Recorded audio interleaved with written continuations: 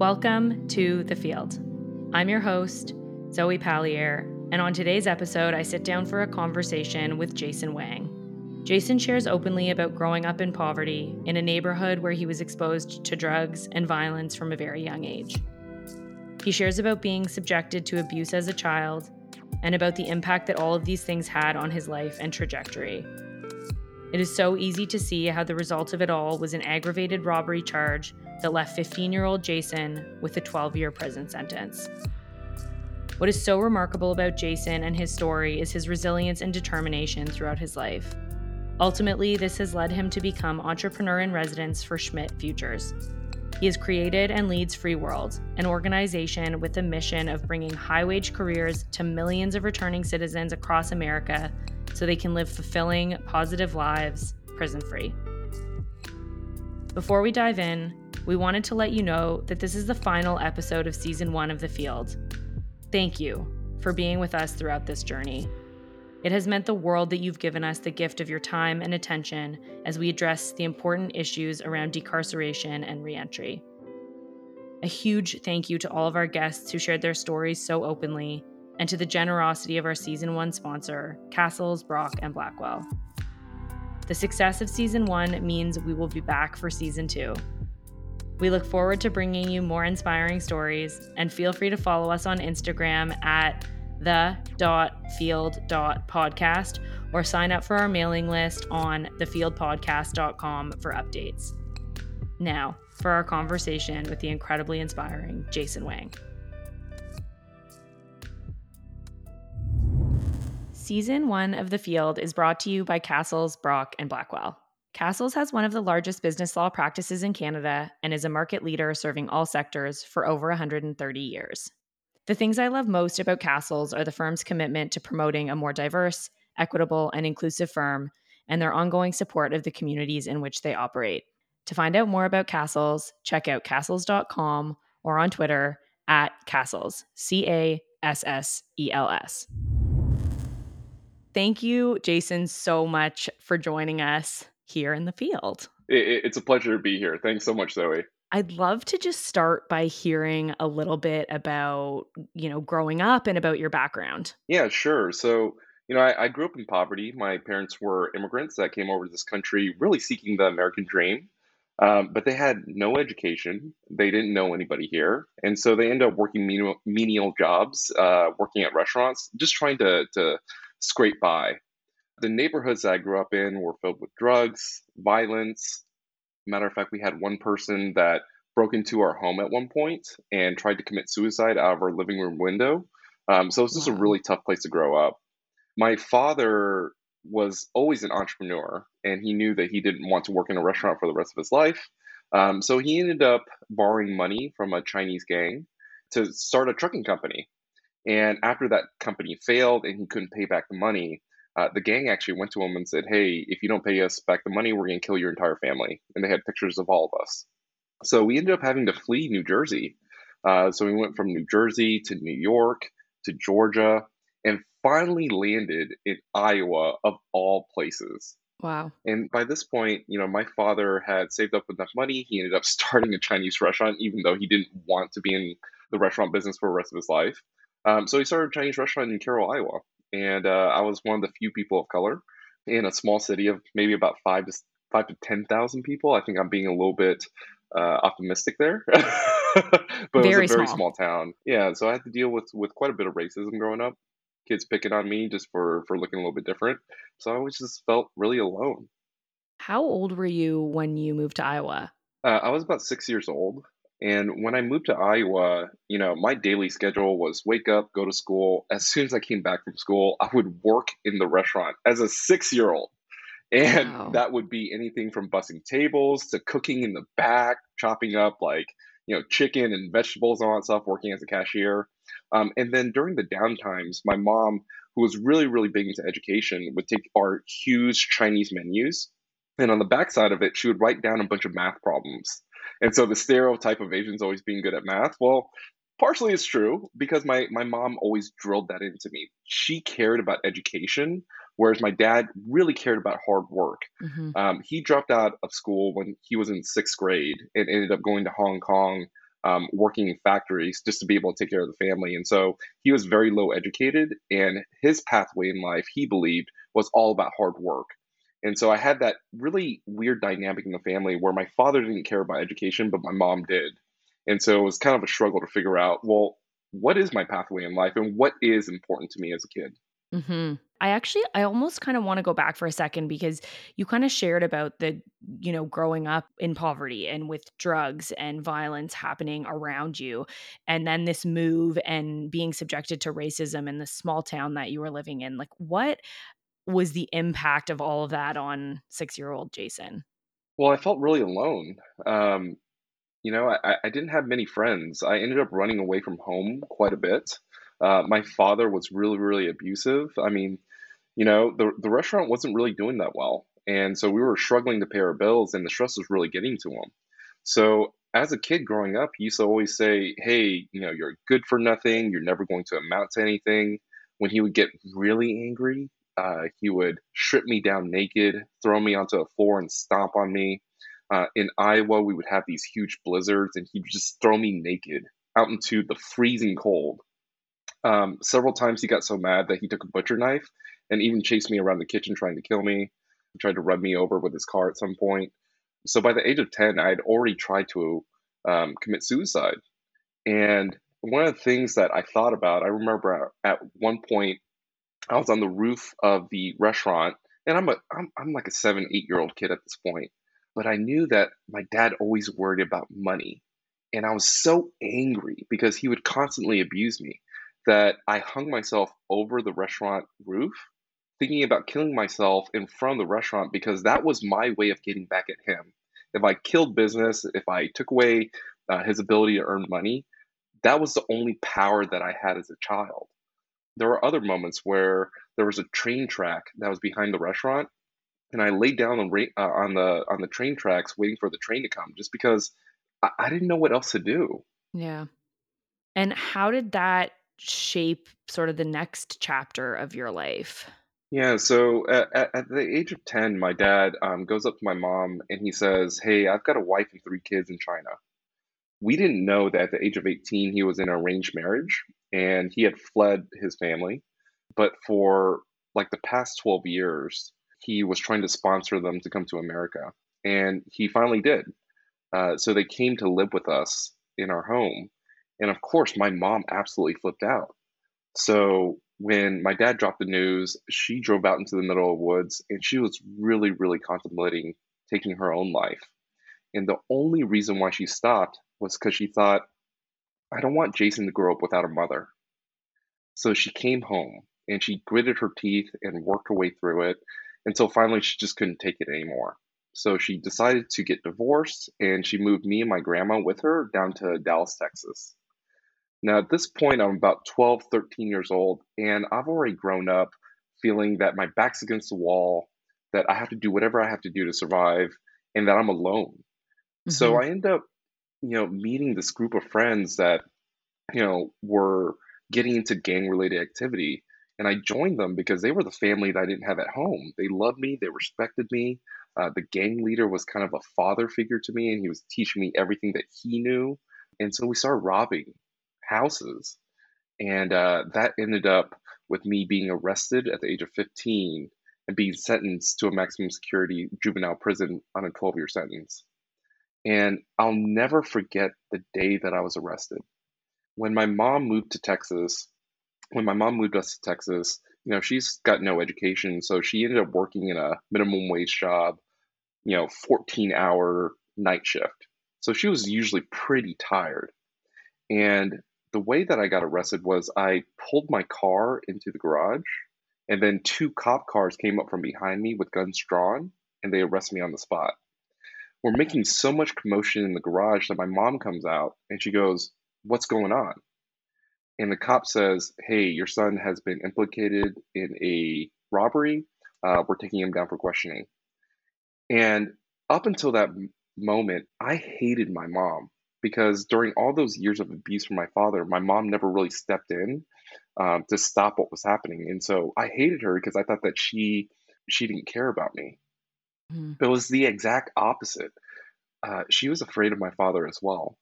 And she leapt to my defense, no questions asked. She told the cops, "There's no way my son could have done that. You must have the wrong kid." So they haul me over to the holding room, and in the distance, I hear somebody else being interrogated by the cops, and I hear chairs being thrown, and I'm frightened. And I've got these two really big officers, and they're asking me all these questions and making me write a statement. And I'm terrified, so I just do whatever it is that they ask. So I end up going into the juvenile detention facility where I spend the next 2.5 months waiting my court hearing. I mean, I'm emotional listening to your story because I feel like, as an adult, I'm thinking about all of these things and can't imagine the impact of all of them. And then I think about, all of this happening to a child and, being 15 years old and the idea that, first of all, that this was kind of a product of your circumstances, but then also that somehow the appropriate response is a 12-year period of incarceration is just totally beyond my comprehension. Well, the lead up to it was it was a really frightening process all throughout, right? Mhm. As soon as I get arrested, my mom takes out her entire life savings, $10,000, and she hires her an attorney, and the attorney really doesn't do anything at all for us. So we ended up having to fire him, and so we get appointed a court appointed attorney. But these court-appointed attorneys, they have hundreds of cases, and they can only spend at most 15 minutes looking over your case and just giving you the best advice that they can. And oftentimes, it's to accept a plea deal. And so we go to court, and at this point, I get really, really religious. I'd always grown up in a Christian household. And so I started doing Bible studies inside this juvenile detention facility with this idea that, oh, if I'm preaching the word of God, God will save me and he won't end up sending me over to prison. So I'm doing all this work, I'm teaching Bible studies, and I get up to the court date. And after we get done with the trial, the judge looks down and he says, "Jason, because of the seriousness of your offense, I'm sentencing you to 12 years in prison." And in that moment, all feeling just leaves my body. I remember hearing like a faint echo of my mom and my grandma just wailing in the background. And I'm in an orange jumpsuit. I've got waist shackles, my feet are shackled, and they just usher me back into my jail cell. And it doesn't really hit me for a couple hours. And later on that night, once I had time to actually process it, I couldn't help but just cry my eyes out. Because to a 15-year-old, 12 years feels like the rest of your life. And so I suddenly felt, oh my gosh, like my life is now over. Yeah. I mean, it's basically as probably your life as long as you can remember it, right? You kind of start remembering things when you're a couple years old and like that's how long you've been alive for. Exactly. And so what from there? Yeah, so from there they shipped me over to an orientation facility. And so what happens is that they shackle you up and they put you into this white van. And this white van is totally caged up. And so we take that about 6 hour drive over to this assessment unit. And as soon as we get off the van, we're ushered into this room where we're fingerprinted. They take our mugshot. And then after that, they put us into a shower room. Now, this shower room is filled with kids between the ages of 10 years old and 20 years old. The guards tell us to strip down naked. They then put de-licing liquid on our heads, and then tell us to go into the showers. So there's a guard at one end of the shower room, and he flips a switch, and all of a sudden, I'm just hit by this really, really cold water. So I'm taking the de-licing liquid and I'm washing my body. But before I get done, and I don't know how any of this works. So before I get done, they turn off the water, and I still have soap in my eyes that's stinging my eyes, but the guard won't turn back the water on so that way I can finish showering. So with the soap stinging my eyes, I get a towel, I dry myself off. They then shift us over to the barber where they shave our heads completely. And then we go over to medical where they draw our blood to see whether or not we've got HIV, AIDS, or any other type of illnesses. From there, we go over to our holding cell, and I've got a bag of all of my belongings. So, a pair of sandals, some sheets for my bed, my pants, my jumpsuit. And I'm suddenly in this room with 30 to 40 other kids. And it's the most intimidating experience of my life. There's one guard and a bunch of really angry, high energy kids just running around.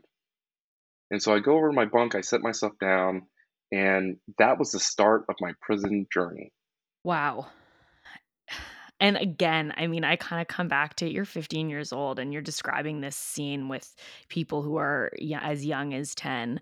I know I mentioned this to you when we spoke before, but I spent time working in a juvenile detention center in Toronto. So I'm sort of, able to picture the kids at that age going through that experience. And it's just the inhumanity of it.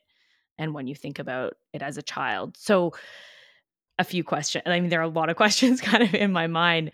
Um, what I'm thinking about really is, first of all, did you serve the full 12 years?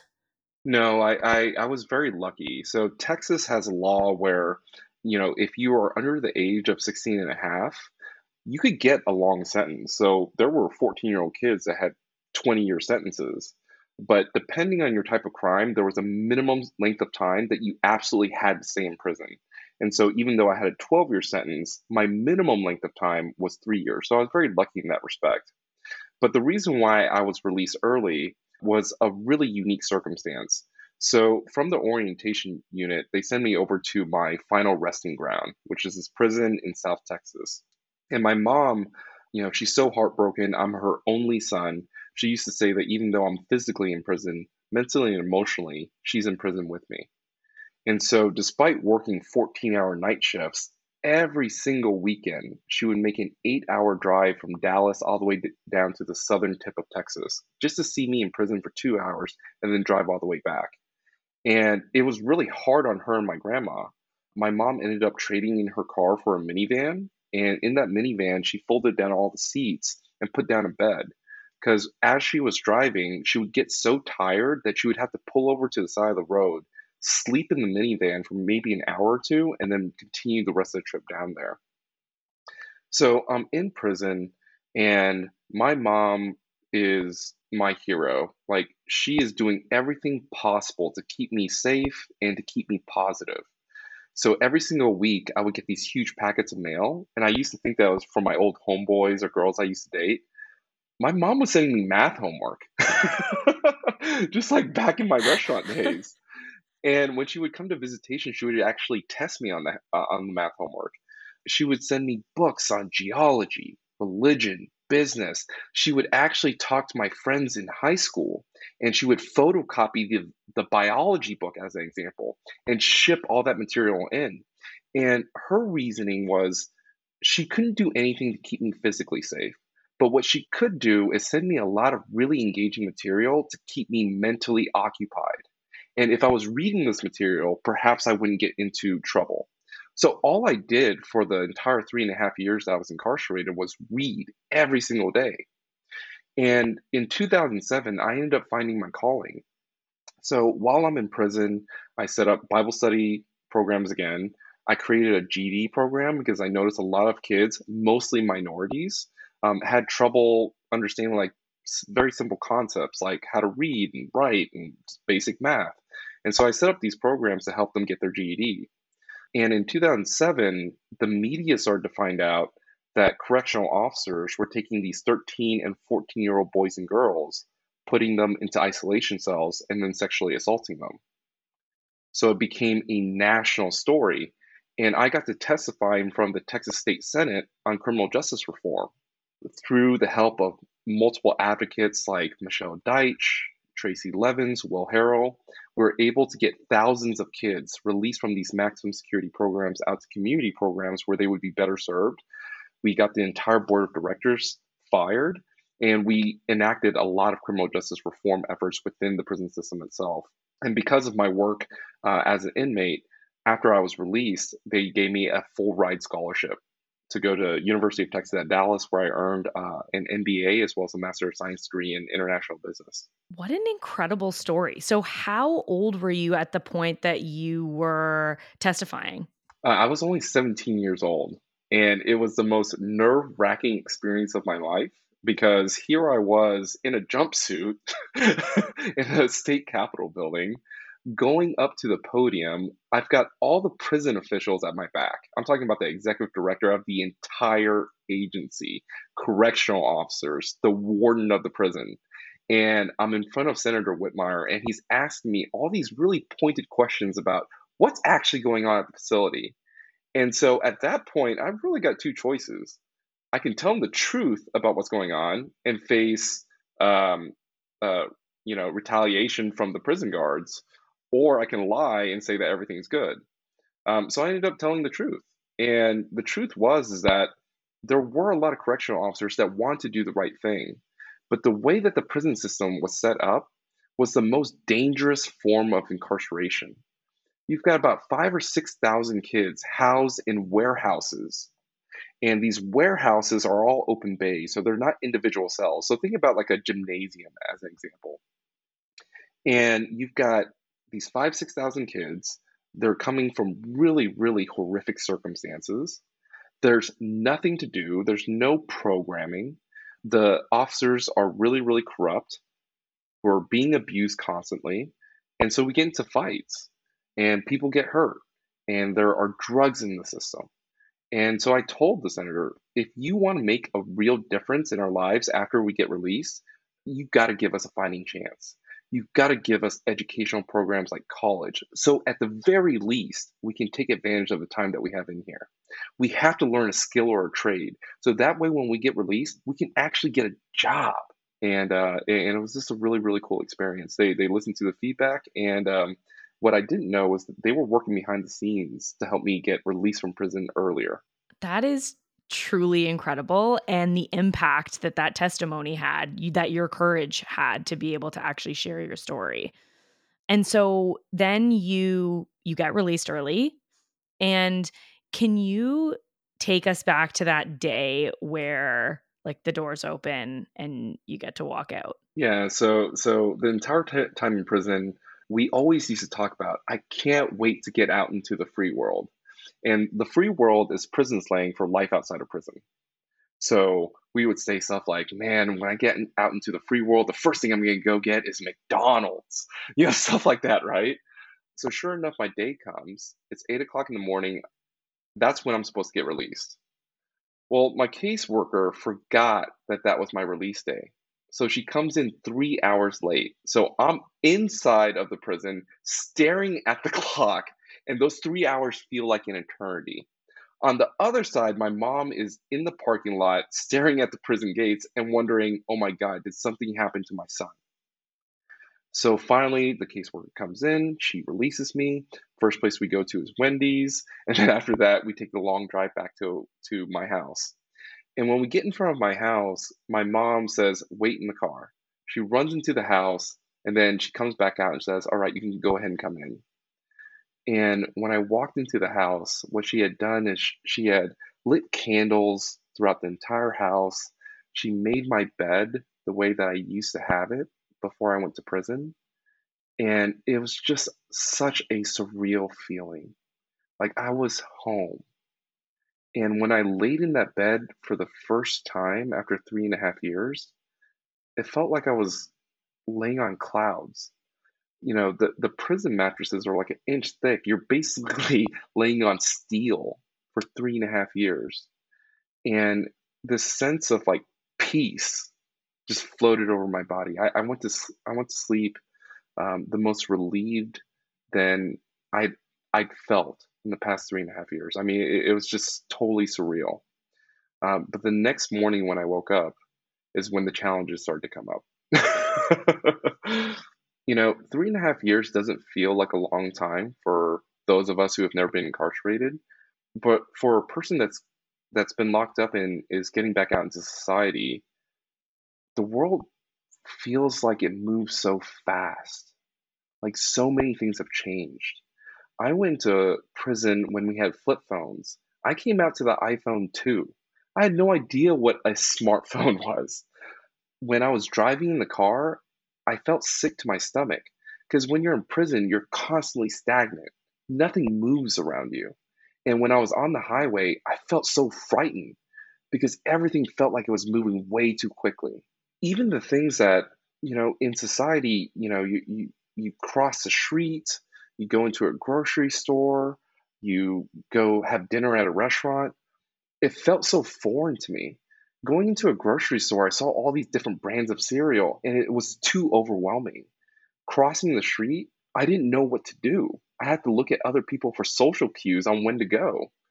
Eating in a restaurant, I always had to have my back against the wall because I needed to see everything that was in front of me. And I always made sure that anytime I went into a building, that I knew where all the exits were. It was just a really frightening experience, just those first couple of days reintegrating back into society. And then after those first couple of days, what comes next from there? Yeah, I was in the juvenile system, so I went to juvenile parole, and juvenile parole is actually quite good. The juvenile parole officer, they actually care. They come over to the house. Of course, I've got a curfew. I can't leave after 7 p.m. But they help you get resources in order to go to school or find a job. When it came to a job, I found that my criminal history, even as a juvenile, kept coming up, and so it felt so disheartening to go to job interview after job interview and basically just be rejected constantly. I did end up being able to access a Pell Grant to go to college, but even that was an overwhelming sensation. I remember going into the college, and I'm on the second floor, and I see all these kids just walking around, and it feels, I felt like an alien, right? Like, I felt like I had just come in from another world. And when I would go to these classes, I would see all these students sit in the very back row and they're all on Facebook. And I'm in the very front row. Because to me, this was an opportunity that I was fighting for years. Mhm. And here I am with an opportunity to actually learn. And to look at the other students around me, I was just I was baffled that nobody seemed to like really care about education.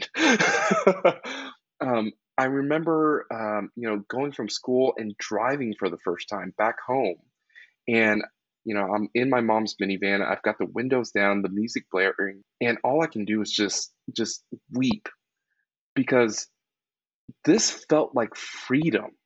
I could go wherever I wanted to. Like it was such an extraordinary feeling that I hadn't had for years. And so I just came out into a world with such an appreciation for just the little things in life that most people never even think of. Mhm. Because of some really great mentors and friends around me, I was able to finally land myself a job in a restaurant. One of my mentors taught me how to invest in the stock market. This is back in 2008 after the Great Recession. And so I took out private student loans. I, by the way, don't recommend this to anybody, but I didn't know what to do. So I took out private student loans and I invested that money into the stock market. And it turned out to be a really great investment. I ended up making like triple what my principal was. I paid back all of my student loans and I used that money to buy a house. And then I started a real estate company and it just kept going up and up from there. So, one thing I would just love to know is in that period of time, so like you get to university and you have this very recent experience from your past. How did you feel about being able to engage with, your peers? Did you feel like you could share openly about your story? Can you just share a little bit about that? Yeah, so I came out at the age of 19. And so that was the age where everybody was like coming out of high school and still figuring things out.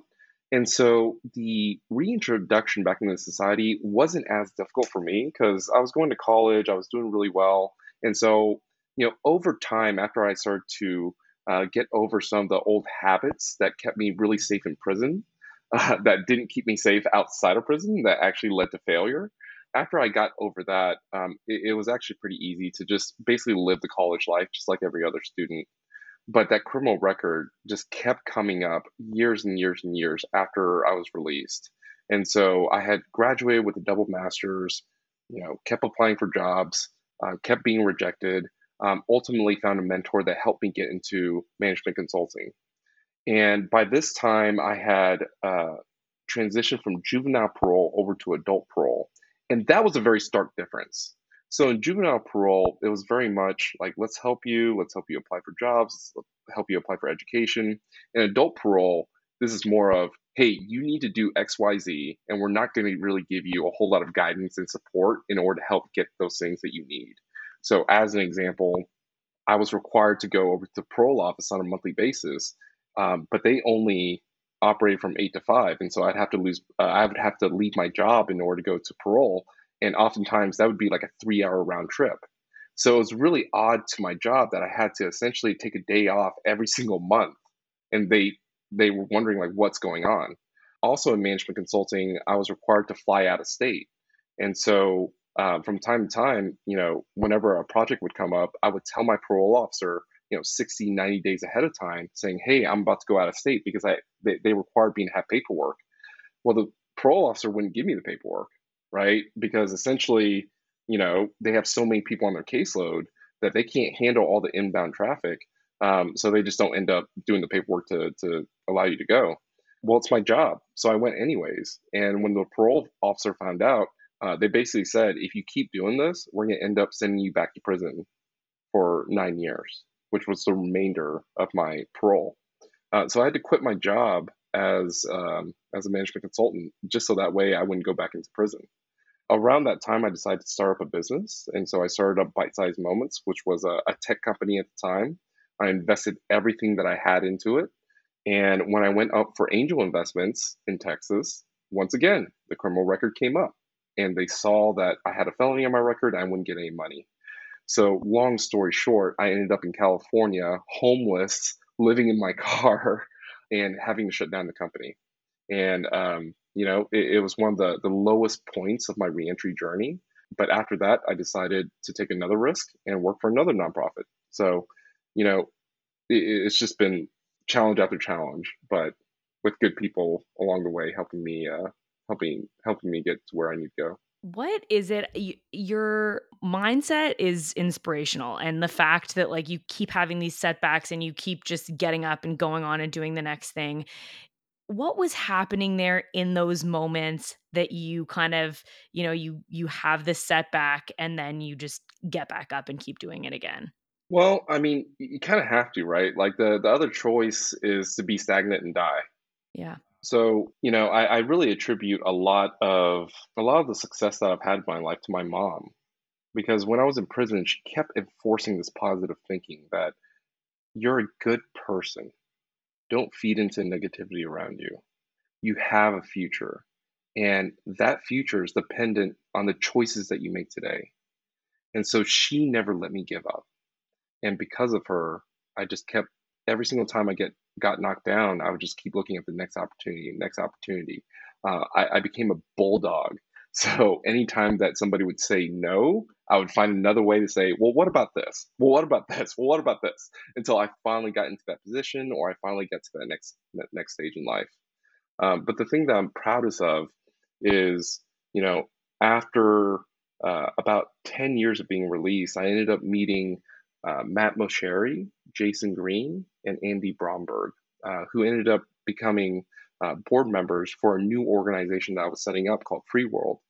And this new organization was really the theory of change for this new organization was all about economics, because we knew that getting out of prison, if you can't find a job, if you can't take care of yourself and your family, that you would end up out of desperation going back to your old lifestyle. Because selling drugs, at least you can take care of yourself, right? Mhm. But if you can't even get a job at McDonald's, you have nothing to lose. You have no pathway forward.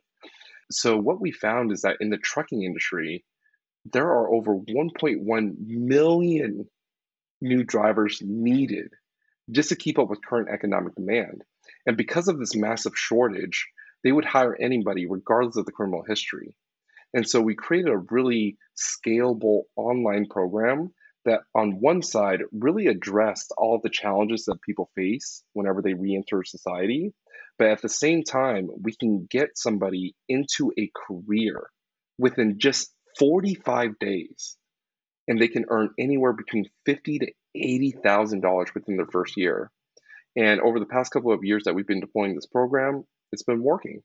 We've now served hundreds of students all across the nation, 100% employment rate. Three of our graduates have even started their own trucking companies that are now hiring our new graduates coming out of school. And less than 1% of our students have gone back into prison. That is so awesome. And for anyone who's been listening to the podcast, you know that recidivism rates are high. And so 1% is absolutely incredible. What a great program. Yeah, I mean, in America, 1 in 3 Americans have a criminal record. And 76% of people that go to prison end up returning to prison within 5 years. 89% of those who end up going back to prison are unemployed when they get arrested. Hmm. So the data is clear. It's not about just getting a job, it's about getting a living wage job Hmm. where you have enough money to actually pay for things, to pay for your fees and fines and restitution, your old child support debts, to pay for housing, a car. Like if you can transition into a stable portion of your life where you have the basic necessities taken care of, it's incredible to see how people end up changing their mindset from I'm getting out of prison, I'm never going to get a job, everybody's going to reject me, I'm a leper in society, to hey, I actually have pride in what I do, and I'm able to take care of my kids for the first time. And you know what? I actually might have a future past this. So that's what's really inspiring for us. And it's Hmm. why I do the work that I do today. Yeah, and it's really exciting, both the kind of training component and the placement component, that you've been able to support people and actually really getting those living wage jobs that actually can be a career. That's right. That's right. Okay, so one question that I kind of ask everyone is, going back to Jason being released from prison, I feel like I think about that kind of stigma, and you come out and this criminal record is hanging over your head, and I think about it as kind of like one of those hello my name is name tags, and instead of it saying your name or anything about you that you would want people to know, it's like, hey, I spent 3 years in prison and for robbery. If you could go back to that person you were on that day, tear off the name tag and instead write on it what you wanted people to see in you about who you are, what would it say? Well, it depends on what point in time. If it was at the point of incarceration, I was in a really bad place in my life. I actually needed to go to prison. Mhm. And I was so angry at the world. I felt so alone. That guy was a pretty bad guy. When I got released from prison, I had a hope for the future. And my mindset had shifted because for the first time in a long time, I had discovered how powerful a mother's love was. And so I wanted to do better in life. And so, what I wish people would have known about me back then, after I had gotten released from prison, was that first of all, I'm a young kid that wants to do good in the world. I want what everybody else wants in life, right? I want meaning, purpose. I want to discover the world. I want to discover what my gifts and passions are. I want to, be able to spend time with family, and just be a positive member of society. I don't think that anybody is born into this world inherently evil.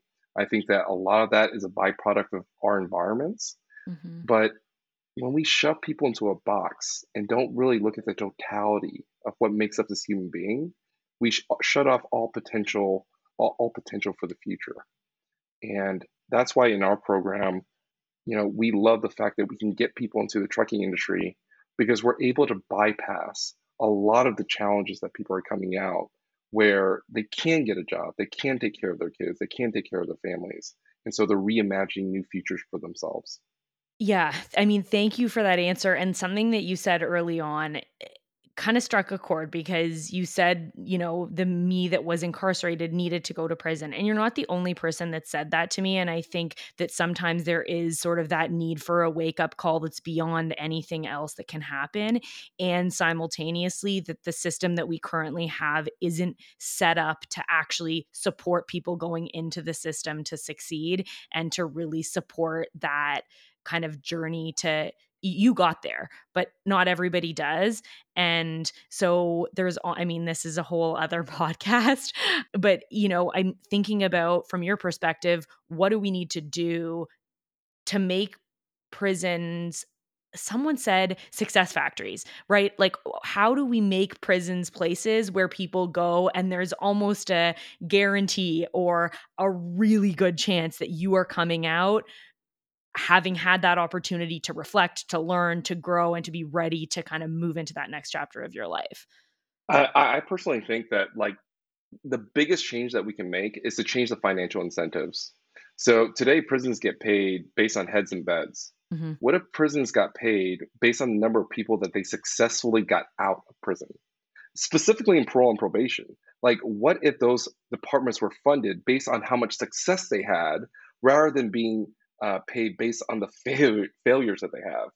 If we change that financial incentive, I think that that changes a lot of the thinking that goes into this, because today it's all about lock them up, throw away the key. Yeah. And once they get released, you've got a criminal record. You know, you made this mistake 10 years ago when you were 15 years old and a kid. And now for the rest of your life, you're only going to be known for the worst thing that you've ever done. So let's first of all change the financial incentives.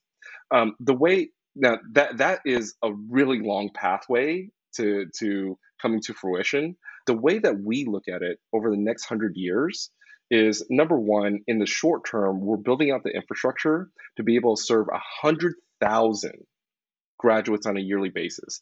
I mean, our program's online, it's extraordinarily quick. We pay students $2,000 to go to school and to get their commercial driver's license. Today, we're in trucking. In the future, we're going to be in welding, construction, and a bunch of other industries. All the students who go through our program sign a pay it forward contract where if they're making at least $50,000 a year, they pay it forward a portion of their income to help the next couple of students go through our program. And even though our pay it forward program is pretty young, our students have already paid for 20 additional students going through the program. So it is a really unique way to create a sustainable program rather than just rely on philanthropy forever. And the idea is that if we can attack mass recidivism first by focusing on these high wage careers, we can then springboard that into actual policy reform later down the line. Another aspect of our program is really focused on wealth management. And so we really focus on increasing credit scores and making sure that you save, budget, and invest, that we take away collections and old debt off your record, with the idea of if we can take these families and shift them out of poverty, then this significantly reduces the likelihood of their kids ending up back in the prison system itself. So over the next 100 years, we're essentially slowing the number of people going back into the prison system, making sure that future generations don't end up in the prison system, and leveraging our scale and outcomes to actually make criminal justice policy reform. Amazing. So here's a question for anyone who may be listening who wants to get involved, either who wants to support what you're doing and find out more, or who actually wants to, become a trainee, or has a family member who wants to become a trainee. Where do they find you? How can people support you? Tell us about that. Yeah, so if you're interested in learning more about our program, you can go to www.joinfreeworld.com and you can contact us on our website. Amazing. Thank you so much, Jason. It's been such a pleasure speaking to you. This was a ton of fun. Thanks so much, Zoe.